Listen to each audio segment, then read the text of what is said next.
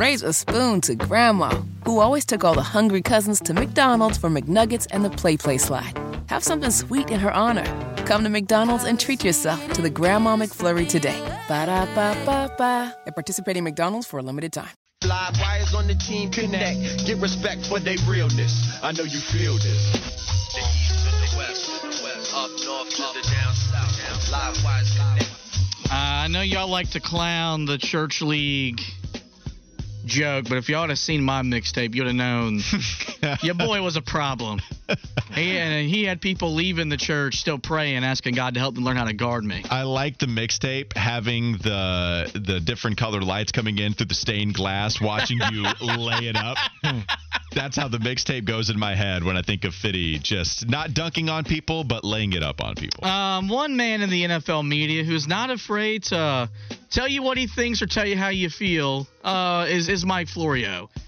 And on the latest edition of Pro Football Talk, he said that Sunday's a turnout, if you will, was a message to ownership here in Carolina. Panthers fans made a statement on Sunday by not showing up. And I know, it's raining, the weather was bad. It's December football.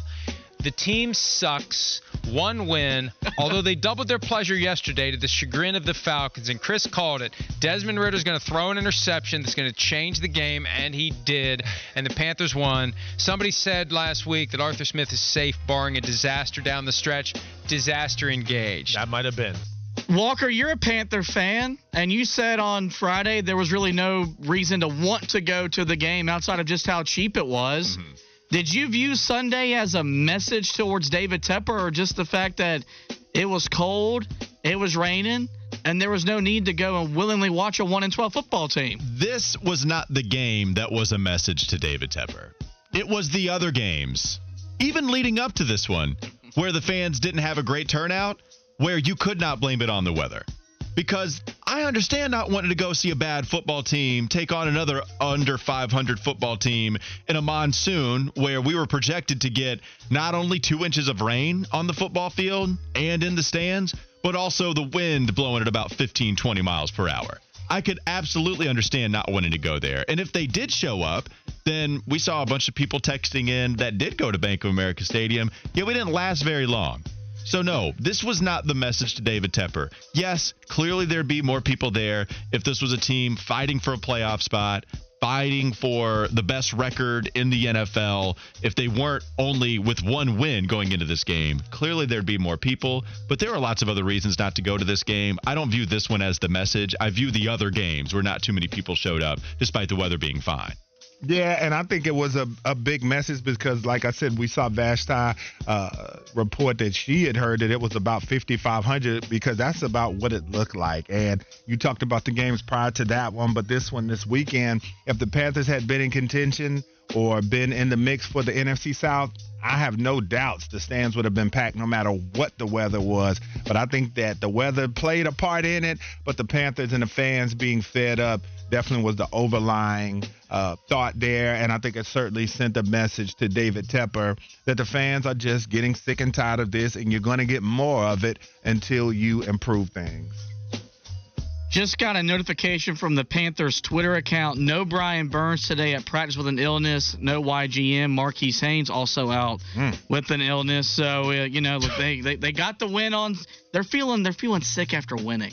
Well, the defensive end room looks like that thing's going around when those positions meet. Yeah, so Brian Burns out, YGM, Marquise Haynes. You said both. It was the latter of the three that had the illnesses. Yeah, so let's go ahead and separate the defensive end room a little bit. It seems like a good idea. Yesterday, we talked about the 11 inductees going into the North Carolina Sports Hall of Fame, and one of them, former Davidson head coach Bob McKillop, joined the Kyle Bailey Show yesterday afternoon. He talked about what it means to be inducted into the Hall. Well, I'd like to thank Dr. Terry McGee, who heads the board of directors and the board. What a great honor it is.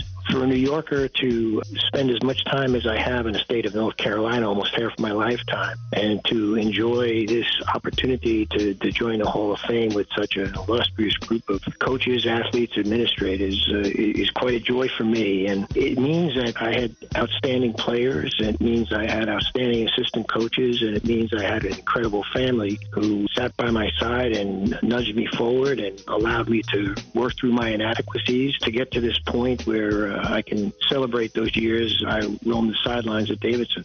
Walker, we all know that in this state, Dean Smith, Coach K, Roy Williams are the names of basketball royalty. Does Bob McKillop deserve to be maybe in the same breath for the impact he had on the game of basketball in a state that loves the game like ours? All right, so if I say no here, then yeah, I know.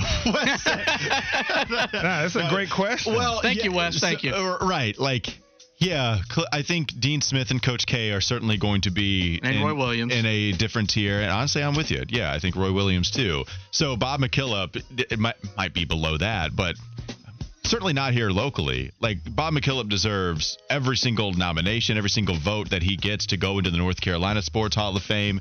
And the fact that he was with Davidson for so long. And if you look at his coaching record, this man was getting to the NCAA tournament real consistently at the beginning of his tenure. Good old independent Davidson in 89 and 1990, his first year there. They go 4-24, 10-19, 11-17, 500 at 14-14, and then you start winning from there on, become the regular season champion a few years. Then you get to the big dance, where that was the goal every year. That was the goal for little old Davidson.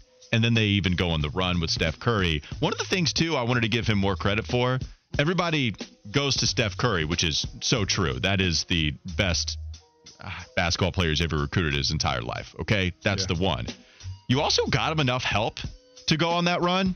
Jason Richards was a bad man. They in that had a good team. That was a perfect team to complement Steph and what he brought. Loved me some Andrew Lovedale back in the day. And it was that three that was along with Sander, who was also a good scorer down low. Sander would eat down there too, and he had a bag. He did a good job of, okay, we can hit with Steph, but also let's get the right role players around. And so it wasn't just, we won on this lottery ticket. Nah, you got some other talented players in there too that was really able to help Steph and Davidson, play for a chance to go to the Final Four. Yeah, 10 NCAA tournament appearances, 9-time Southern Conference Coach of the Year, 2-time A-10 Coach of the Year. Yeah, I don't know that I put him up there with the Dean Smiths and those guys, but he's certainly in that next tier. He's a Hall of Fame coach in his own right. And again, to do what he did at a school like Davidson with those stringent academic requirements, you never looked at a Davidson team when they walked out on the floor and was like, man, this team is getting ready to come out here and get it in. And then they get after your behind, man. So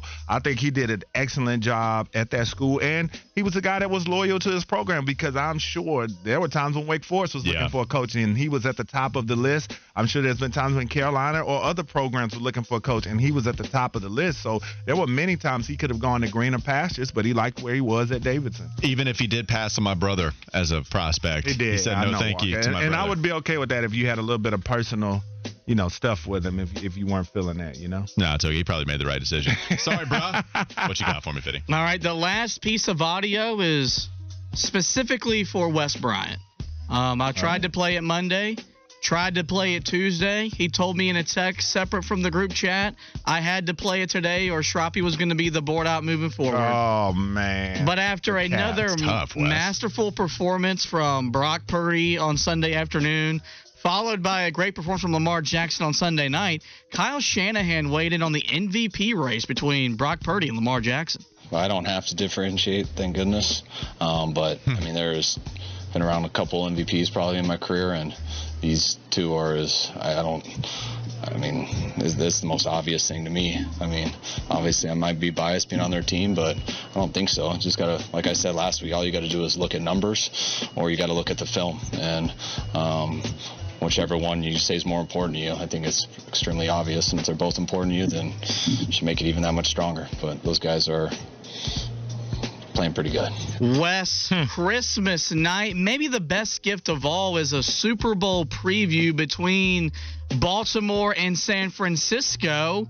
Are you of the belief that whoever emerges victorious in this game probably is the NFL MVP this season. Yeah, I think that when you look at the performance Dak Prescott had this weekend, and then when you look at what Jalen Hurts, the 3-game losing streak coming at the worst possible time for the Philadelphia Eagles, I think it has come down to that. We talked about Christian McCaffrey being in this mix too, but I think that it's going to come down to this football game and which player wins this game. I think Baltimore has a couple of tougher games left on their slate too, but this is the one. This is the one that everybody's going to point to. We've had multiple games of the year, doing air quotes, multiple of those this year, but this is the one right now. This is the most current game of the year.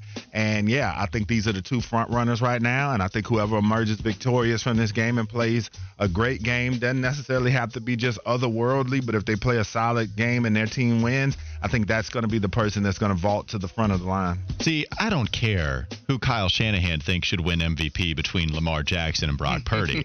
What I want to know from Shanahan is who he thinks should win MVP between Brock Purdy and Christian McCaffrey. Because he said, look, I'm not biased. Like, yeah, okay. Go ahead and say Lamar Jackson, seeing if that's not a topic point across every single sports radio station in the country. You're not going to say, well, Brock Purdy was okay. Like, he's done a good job. But Lamar, I think he's number one.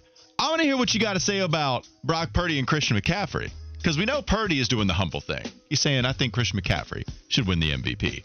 But then everybody is sticking up for Brock Purdy, saying, no, we think Brock Purdy should win MVP on that team. What would Shanahan say in that moment? Would he say McCaffrey? Would he say Brock? I think he would say, oh, well, look, both of them would be he'd go either one of those guys. Yep. He'd say either one of those guys. Yeah, like John Harbaugh, if John Harbaugh was trying to tell you, Brock Purdy, he's probably right. I don't think Lamar should win it. Like, maybe Lamar's like fourth, please. Are you kidding me? That's not going to happen. I do agree, though. I do think whoever wins this game, that's probably going to be the guy that has the leg up. We had a very similar situation with the Heisman Trophy when it was Bo Nix and Michael Penix, and then Michael Penix ended up not putting up crazy stats, and then I guess that left the door open for Jaden. But we had that conversation about if Bo Nix would have won, Bo would have gotten it, I think. You think that? Would he have taken it over Jaden I think Daniels? If Bo Nix would have gotten it, yes. Yeah. I thought that he was going to win the game and have his Heisman moment. I think probably you're right. Is that it, Fitty? Any more live wire sound? That's it.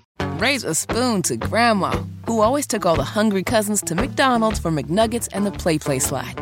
Have something sweet in her honor. Come to McDonald's and treat yourself to the Grandma McFlurry today. Ba-da-ba-ba-ba. At participating McDonald's for a limited time.